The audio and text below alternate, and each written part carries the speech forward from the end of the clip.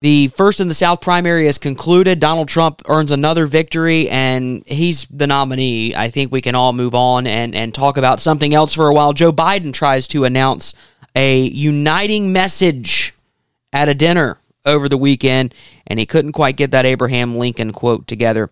The general is heating up, though. Joe Biden is heading to the border, and Hunter Biden believes he holds the key to saving our democracy. And there's a New York Times piece. I spent a week rescuing food from the trash. Here's what I ate. And I got to believe that sums up the 2024 election better than anything. It's the Palmetto Family Matters Show.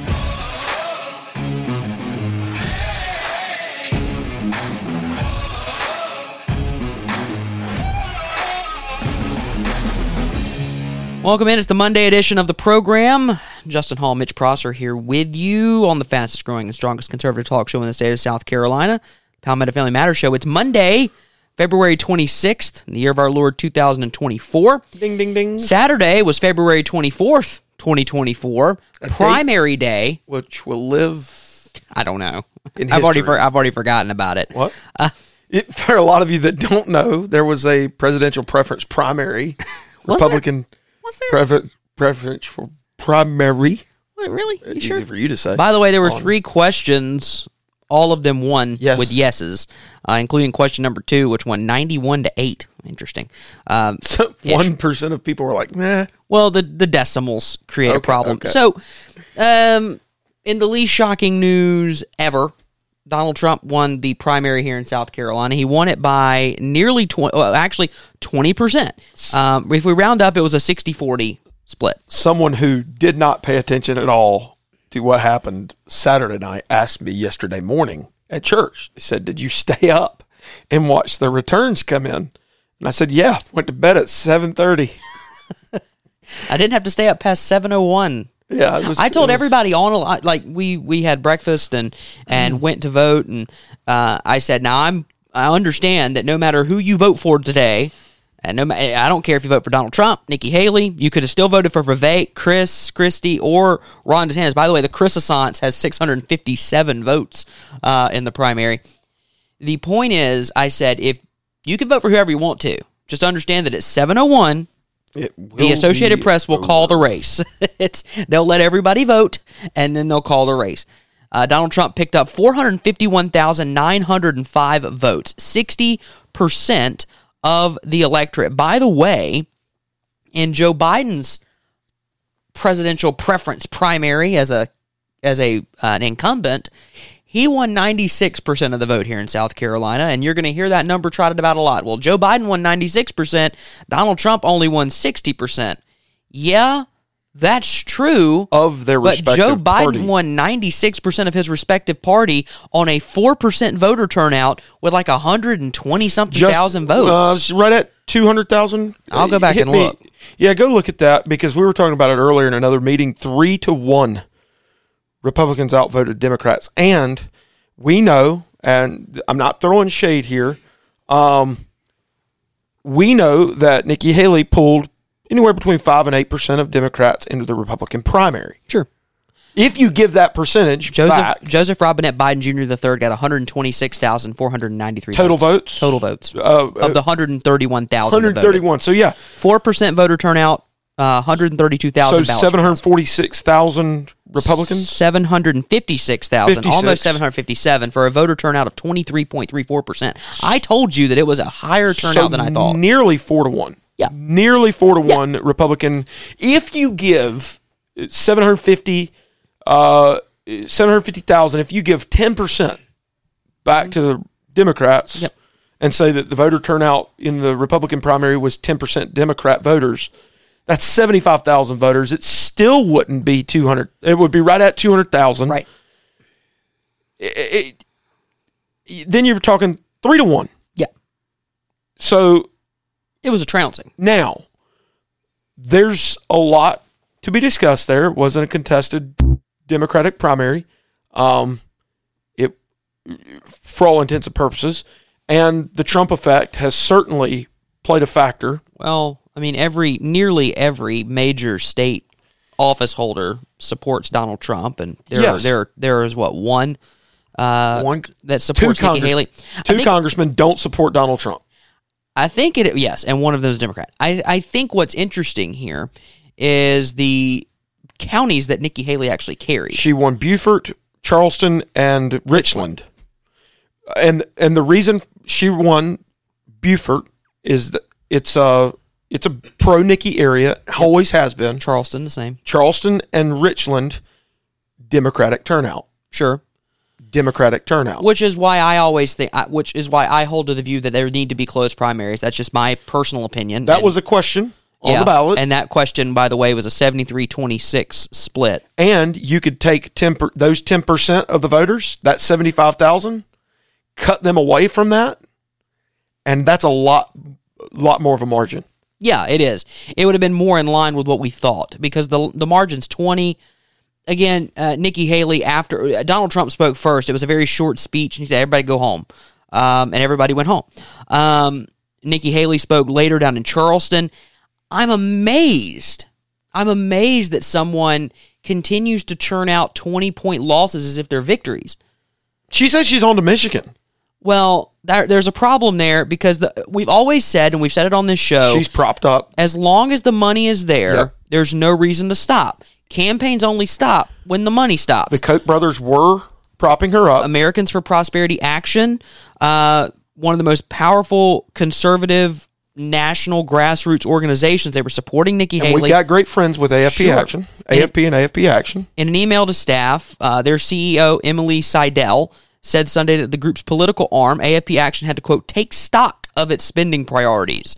The Koch Alliance group, Seidel said, will now focus its efforts on competitive Senate and House races. She made it clear that she will continue to fight, and we wholeheartedly support her in this effort, but given the challenges in the primary states ahead, we don't believe any outside group can make a material difference to widen her path to victory. I mean, she lost in her home state by 20. Yeah, I think they let their strategy play out a little too far. I think they could have made that determination after Iowa, possibly New Hampshire, certainly after Nevada. I won't say what's the right word here, Justin. They spent a lot of money. They did. They spent a lot of money.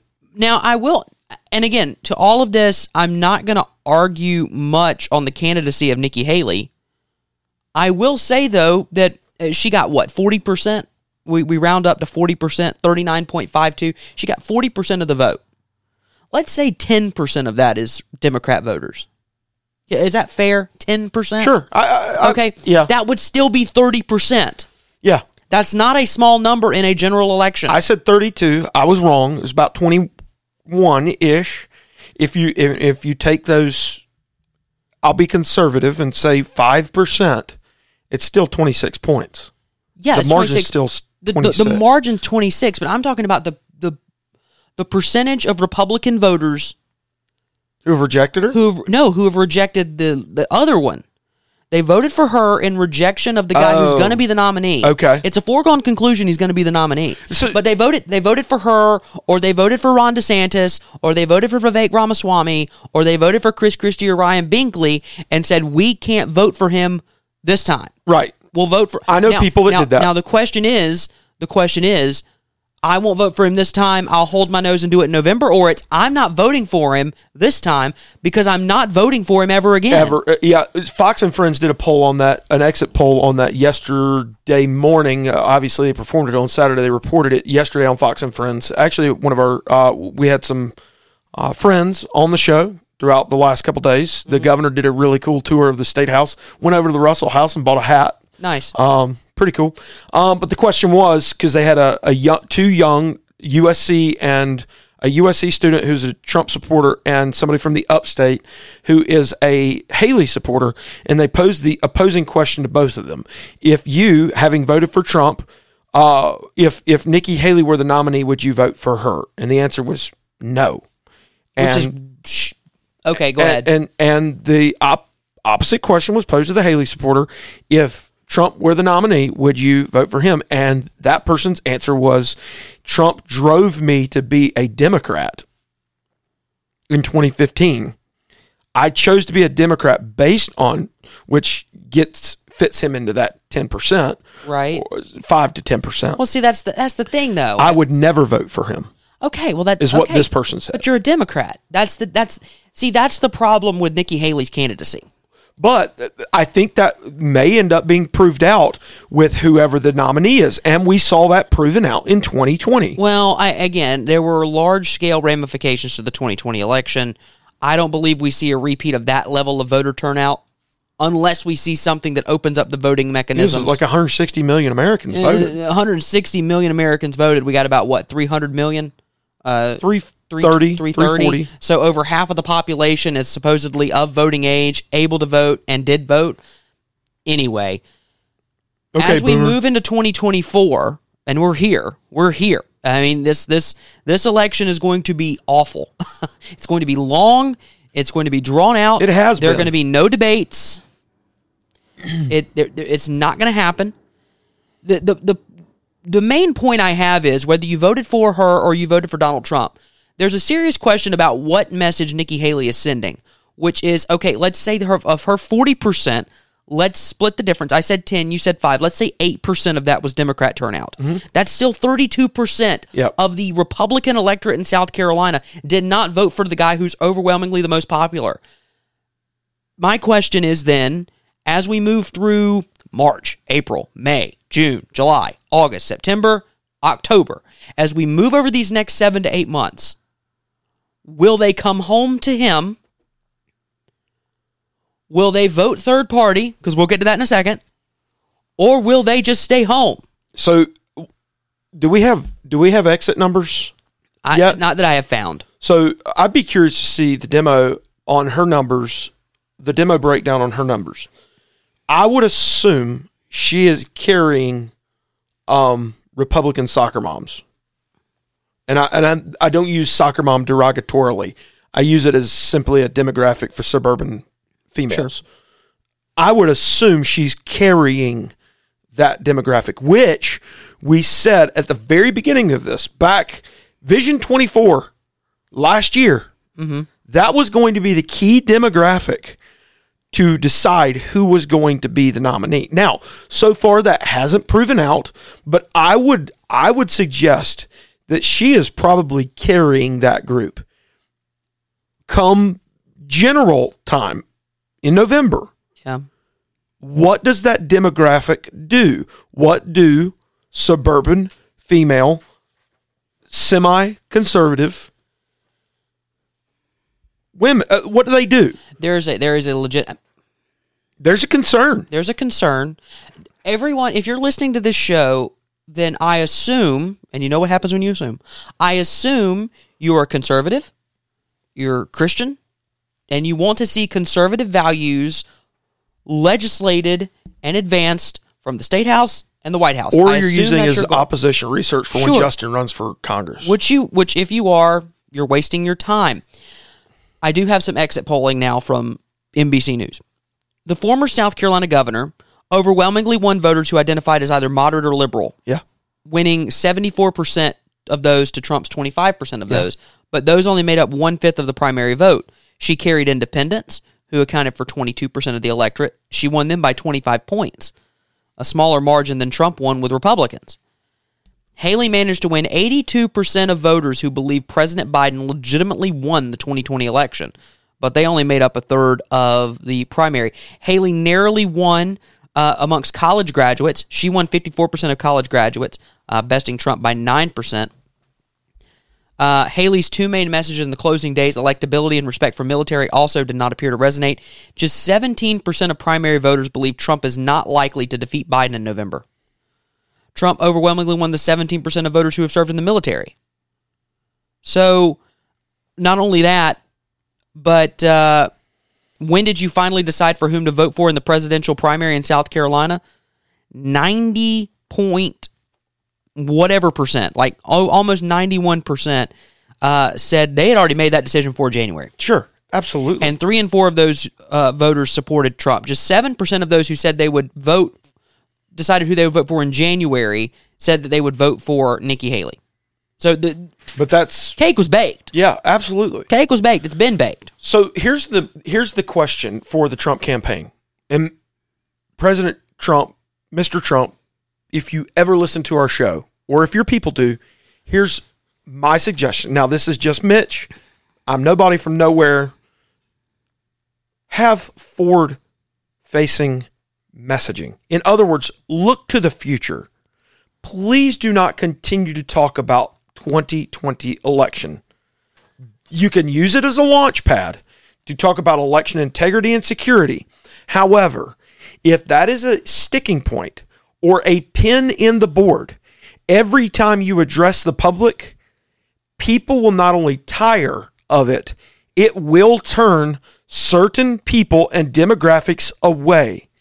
Please have a forward-facing message that focuses on our best and brightest days being ahead. The economy, if you got kids in the car, sorry, our economy sucks. Yeah. It's terrible.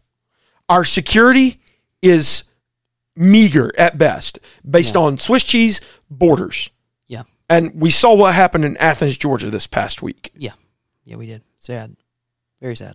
It's going to keep happening. Sure. And the hundreds, well, I'll be kind, the tens of thousands of 18 to 25-year-old illegal immigrants, those who have come across our border illegally, the 18 to 25 demographic who are male, Fighting age man. where'd they go? Where'd they go? Seems to be college campuses. What's going to happen? Yeah. That's a concern. Mr. Trump, President Trump, please address those topics and what you, as previous and future president, are going to do to fix them. Yes, we need election integrity. Absolutely. We have that in South Carolina. Our confidence in this country must be restored because people are struggling with confidence. The problem is confidence in your leaders.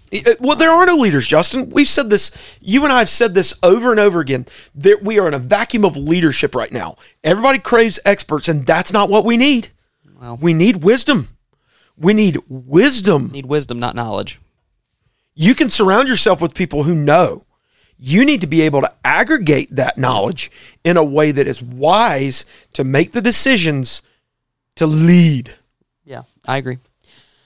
Speaking of leading, and we'll this will be the last thing we talk about in terms of the primary.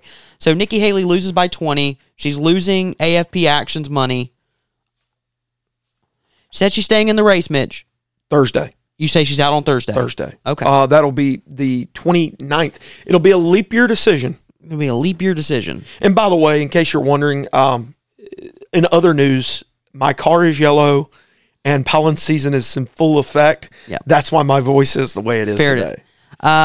Joe Cunningham has made a reappearance. Oh, here we go. Vice governor. No labels. Joe Cunningham, national director for the political organization No Labels, said Sunday on Fox that Republican presidential candidate Nikki Haley is, quote, someone we'd definitely be interested in as a potential candidate. Quote, we're looking for great quality people, folks that have broad appeal to independents, Democrats, Republicans, and yeah, I mean, Nikki Haley is someone we'd definitely be interested in, he said on Fox and Friends. Cunningham said he's optimistic that his group can secure ballot access in all 50 states and Washington, D.C. So far, the group has secured access in 16 states, even though it has not announced which candidates would lead the ticket. The truth is, we're talking to a lot of spectacular people right now. We're not ready to unveil those folks just yet, i.e. they have no one. They've got Kennedy. No, Kennedy's not No Labels. He's just running independent. He's not running in the No Labels party. Can you imagine if we have 4? Okay, so that's what I was getting to. Nikki Haley's campaign, to their credit, I do want to say this. A spokesperson for the campaign pointed to earlier statements, quote, Nikki has no interest in No Labels. She's perfectly happy with the Republican label. But I bet you that Lincoln Project money comes through. So, ooh, did I say that out loud? You said that out loud. So imagine a world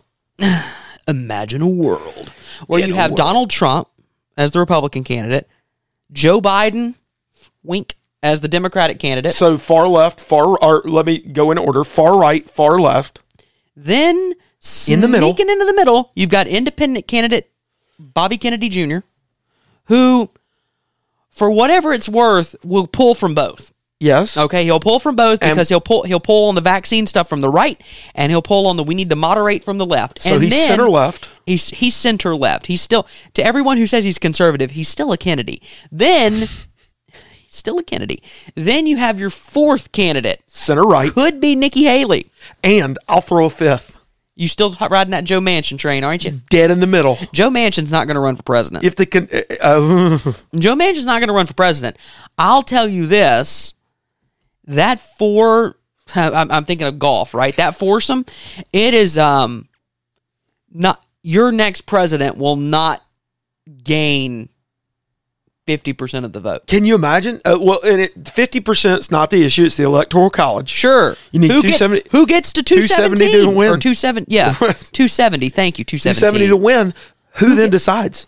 Congress, which has a razor thin majority. Geez. And can you imagine someone like Marjorie Taylor Greene? Or Matt Gaetz, who's the darling of the Republican Party, or Lauren Boebert. They were chanting his name at Trump's victory party because he was with Trump here at the state fairgrounds. So was Byron Donalds. Can you believe that? Anyway, yes, and I like Byron Donalds. Imagine that four candidate race. None of them get to 270. Then Congress has to select whoever with a 1-seat Republican majority. Who's alphabetically last in the Republican Party right now? We're closing in on Joe Wilson. Unbelievable. Who would be the one to decide? Congressman. Yeah, he would be the one. Like, have you ever seen what's that movie with Kevin Costner where the whole presidential election comes down to one vote? I think it's called Swing Vote. Oh, it might be Swing Vote. Can you? I thought you were going to talk about Draft Day, and you're going to have it on a sticky note. Man, that could happen too. So, all of that to say, we have a long way to go. Joe Biden, meanwhile, is still alive. He was speaking at a dinner. He was speaking. Black tie event. He is so with it, y'all. I know we got to move and we got to get going here, but he is so with it. A lot of people said that about the Biden presidency as well. He's got to get going. He is so active and virile. Vigor. Golly, virile. He jogs for half a step, man. He has it. I'm not even going to use the quote he talked about with. How he, Here he is speaking at a dinner in front of a portrait of Abraham Lincoln. Does he point at the big guy at some point? Take a listen. And stand here in front of this portrait of the man behind me here. He said, and I want to make sure I get the quote exactly right. He said, "The better angel." He said, "We must address the council." And address the better angels of our nature, and we do well to remember what else he said. He said, "We're not enemies, but we're friends." It's in the part of the Civil War. He said, "We're not enemies, but we're friends. We must not be enemies, folks." And I've been around. I know I don't look it. I've been around a long while, and I mean this sincerely. Politics has gotten too bitter. All right, so let me just start with the jokes. Let me just start with the funnies. He said, "I know I don't look it, but I've been around a while." Yeah, you have. Abe beat you. What was? That was his first run for president. I wonder if he was just missed me. Nicked me though. So he tried to quote Abraham Lincoln. Something of our better angels. Or this is from he's trying to quote from Lincoln's first inaugural. If we have a little history lesson, Abraham Lincoln wins as the Republican candidate because he was in first favor. Republican president. Because he, as a Republican, was in favor of limiting slavery to the slave states. Of course, we had a serious issue with the Kansas-Nebraska Act, the Missouri Compromise. All of these things are swirling about. You have a Democrat, a Whig, and a Republican split votes, and boom, he's able to slide into the presidency, not winning a single Southern state. Right. And then, after his election, before his inauguration, good old South Carolina says, "Peace, we'll see you." Which we're not advocating for. I'm not advocating at all, but it's one of the biggest history. It's one of the biggest claims to fame South Carolina has. So, South Carolina secedes from the Union. It's a serious problem. This is what Joe Biden was trying to say. I am loath to close. We are not enemies, but friends. We must not be enemies. Though passion may have strained, it must not break our bonds of affection. The mystic cords of memory, stretching from every battlefield and patriot grave to every living heart and hearthstone all over this broad land, will yet swell the chorus of the Union, when again touched, as surely they will be, by the better angels of our nature. That's pretty much what he said. I mean, he's close. But Joe Biden says that politics has become too rancorous and it's become too bitter. Well, that's interesting because Joe Biden a week ago, was at a private fundraiser in San Francisco. I'm going to read you what he said. I've been a senator since 1972. I got elected in 72. And the prospect of, here's what's going on. I've served with real racists. I served with Strom Thurmond. I served with all these guys that have set terrible records on race. But guess what? These Republicans are worse. These guys are worse. They don't believe in basic democratic principles. So, over the weekend, he says, politics got too rancorous. It's got, and then a week ago, Republicans are worse than segregationists. Yeah, or Robert Byrd, Strom Thurmond, I got nothing on these guys. He's just calling them out, man. See, I feel, it's a 4-letter word, I feel that Joe Biden doesn't believe anything he says. He lies about everything. I mean, literally, he's a walking lie. Plagiarism charges from the 80s. But that sunk his first presidential campaign. But to the point that you're calling for unification, and yet in a private fundraiser, you say that Republicans today are worse than segregationists. How are the American people supposed to coalesce behind your leadership? And further to that point, Mitch, I would make the argument that this repeated rhetoric will actually work in his favor come November. Because, as a recent survey showed on Saturday, our politics and our campaign ads are much more negative than they are positive, and they will always remain negative, it seems. No candidate really talks about the good things they're going to do. They talk about the bad things the other person does. Muckraking. So, as we move closer to 2024 and November of 2024, we're going to be hearing a lot about racism and he's a Nazi and he's decrepit and all this other stuff. Well, I'm sure they'll play every January 6th clip they can find. Sure. I mean, it would be in their benefit too, I suppose. It would coalesce the base. Meanwhile, as we head into the general election, pressure's building in the West Wing. And because that pressure's building in the West Wing, Joe Biden has announced he's going to visit the southern border. He's going to be traveling to Brownsville, Texas, on the same day that Donald Trump has already scheduled a trip. I wonder to if the they border. walk. Have you seen those AI pictures of them walking down that trail and cutting the turkey together? I wonder if they walk like. Mr. Trump will visit Eagle Pass, while President Biden will visit Brownsville. Eagle Pass is far more trafficked right now than Brownsville, and they're not very far apart. Mr. Biden told donors last week in Los Altos Hills, California, quote, "The border is in chaos. Yeah. They don't have the personnel." He said Republicans would not even give the government the money for the machines to detect the fentanyl that's coming in. Wait, hold on, hold on. It's rich. I've said Orwellian a lot over the last 2 years of doing this show, almost 3. The government won't do it. This is reimagining reality. This is not reality anymore. Imagine, if you will, that you held the purse strings to the government as the chief executive. Mr. Biden, though, is considering an executive order. Guess what the executive order says, Mitch? If more than an average of 5,000 migrants per day enter to cross unlawfully in the course of a week, or 8,500 try to cross in a given day, he's going to try to pass that executive order. I've heard this before. It's almost like he coordinated it with Mitch McConnell. Old sandwich mouth over there. Listen, I'm serious. I probably can't say that from that was disrespectful of me. Can I say this from this platform? If I have to ask the question, I probably shouldn't. Yeah.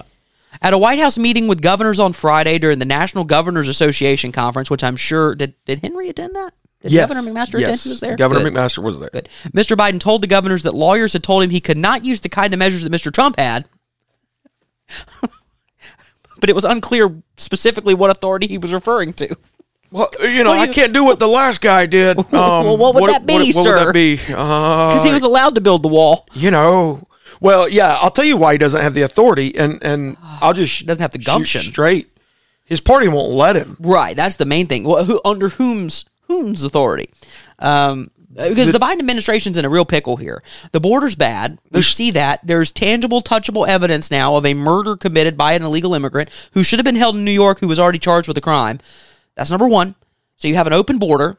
You have, again, I will tell you, you have two wars going on with which we are intrinsically linked. We are in the midst of a war between Israel and Hamas, and we are waging war against Russia using Ukraine. Almost like someone lobbed a Molotov cocktail into a dumpster. And by the way, China can move on Taiwan whenever they darn well please. All of this is happening. You know what that's called, Mitch? You know what happens when there's war in 3 different theaters? You know what I call that? World War. Which I was told would happen under the Trump administration. But it's only because he's the reincarnation of, Woodrow Wilson. There's... I was going with someone slightly different, but... Woodrow Wilson's worse. Woodrow Wilson was worse. Woodrow Wilson is by far the worst president in the history of the United States of America. All right, going back. No, that's Ben Shapiro's. Yeah, but both. But yes. mine. And true. We're correct. Like Obama barely makes my top 5. Anyway, the point is, there's brewing scandal everywhere. There's brewing problems everywhere. The economy is in the tank. Nothing's getting better economically. Nothing's getting better in foreign diplomacy. But you know what? I know who can make it all better. Who? You said at the start of the show, he holds the keys. Oh, that is right. To democracy. You were setting me up. I see that. Trying. Sorry. He holds the keys to the. I love these Axios exclusives. Democracy in his hand. President Biden, I want to, off the bat here, I am not, and we are not, making light of someone's addiction and struggle with alcohol. We are not doing that. And if you or someone you know is struggling with alcohol or drug abuse or addiction, please seek help. Yeah. And we have information on our website, palmettafamily.org, that gives you tools and services that you can use to get the help you need. Absolutely. President Biden, though, has privately expressed worry that Republicans' daily attacks and the criminal prosecution of his son Hunter are taking a toll on his family and could even lead to Hunter going into a relapse, given the family's history of struggling with addiction. Hunter Biden knows this, and he told Axios in a rare interview that he sees his continued sobriety as crucial, not only to his own life, but also to ensuring Donald Trump doesn't return to the Oval Office. Oh, sanctimonious. Most importantly, he said, you have to believe that you're worth the work. Agree. Or you're never able to get sober. But I often think of the profound consequences of failure here. Maybe it's the ultimate test for a recovering addict. I don't know. I have always been in awe of people who have stayed clean and sober through tragedies and obstacles. They are my heroes, my inspiration. He added that in this case, quote, I have something much bigger than even myself at stake. We are in the middle of a fight for the future of our democracy. First, we don't have a democracy. It is a constitutional republic. Section 4. Voted on democratically by the people. However, this is not one person, one vote, popular election wins. We have a process in which that takes place. Nothing that Hunter Biden can do, or that I can do, or that Mitch can do would save our democracy, because there is no democracy to save. By the way, Donald Trump's presidency or candidacy doesn't pose an immediate threat to our constitutional order. It didn't before.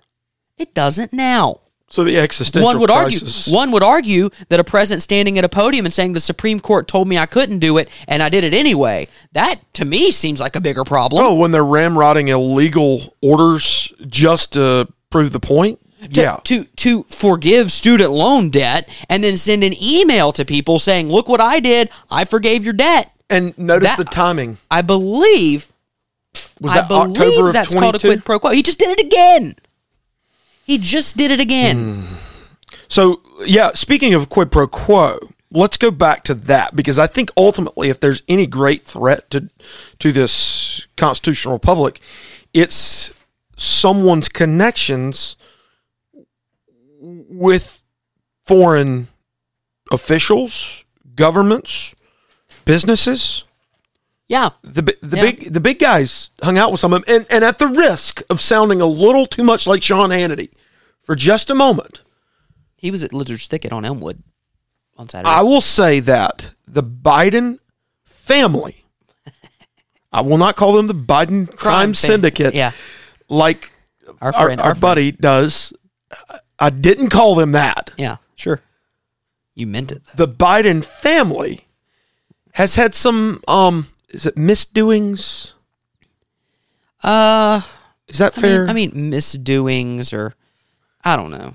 Improper relationships with the CCP, Ukrainian oilmen, Russian oligarchs, etc., etc., etc., etc. And as far as we can tell, finances were exchanged for, what would you call it? Is it pay for play? I mean, it's basically. It's almost as if he ripped the page out of the Clinton family playbook on how to create a foundation, I mean, board memberships, in order to garner support for your power. Yep. Because Bill and Hillary sold power for years. Of course, they gave money to all these countries and their pet projects, but they were probably funded islands too. They were that's almost a derailer. That's a throwaway. Yeah, it's almost as if President Biden's taking a page out of their playbook. Oh yeah, it would have. Whether he was the president, vice president, whether he was just the big guy, the senator, vice president. What are they? And all the myriad of nicknames that Robin L. Peters.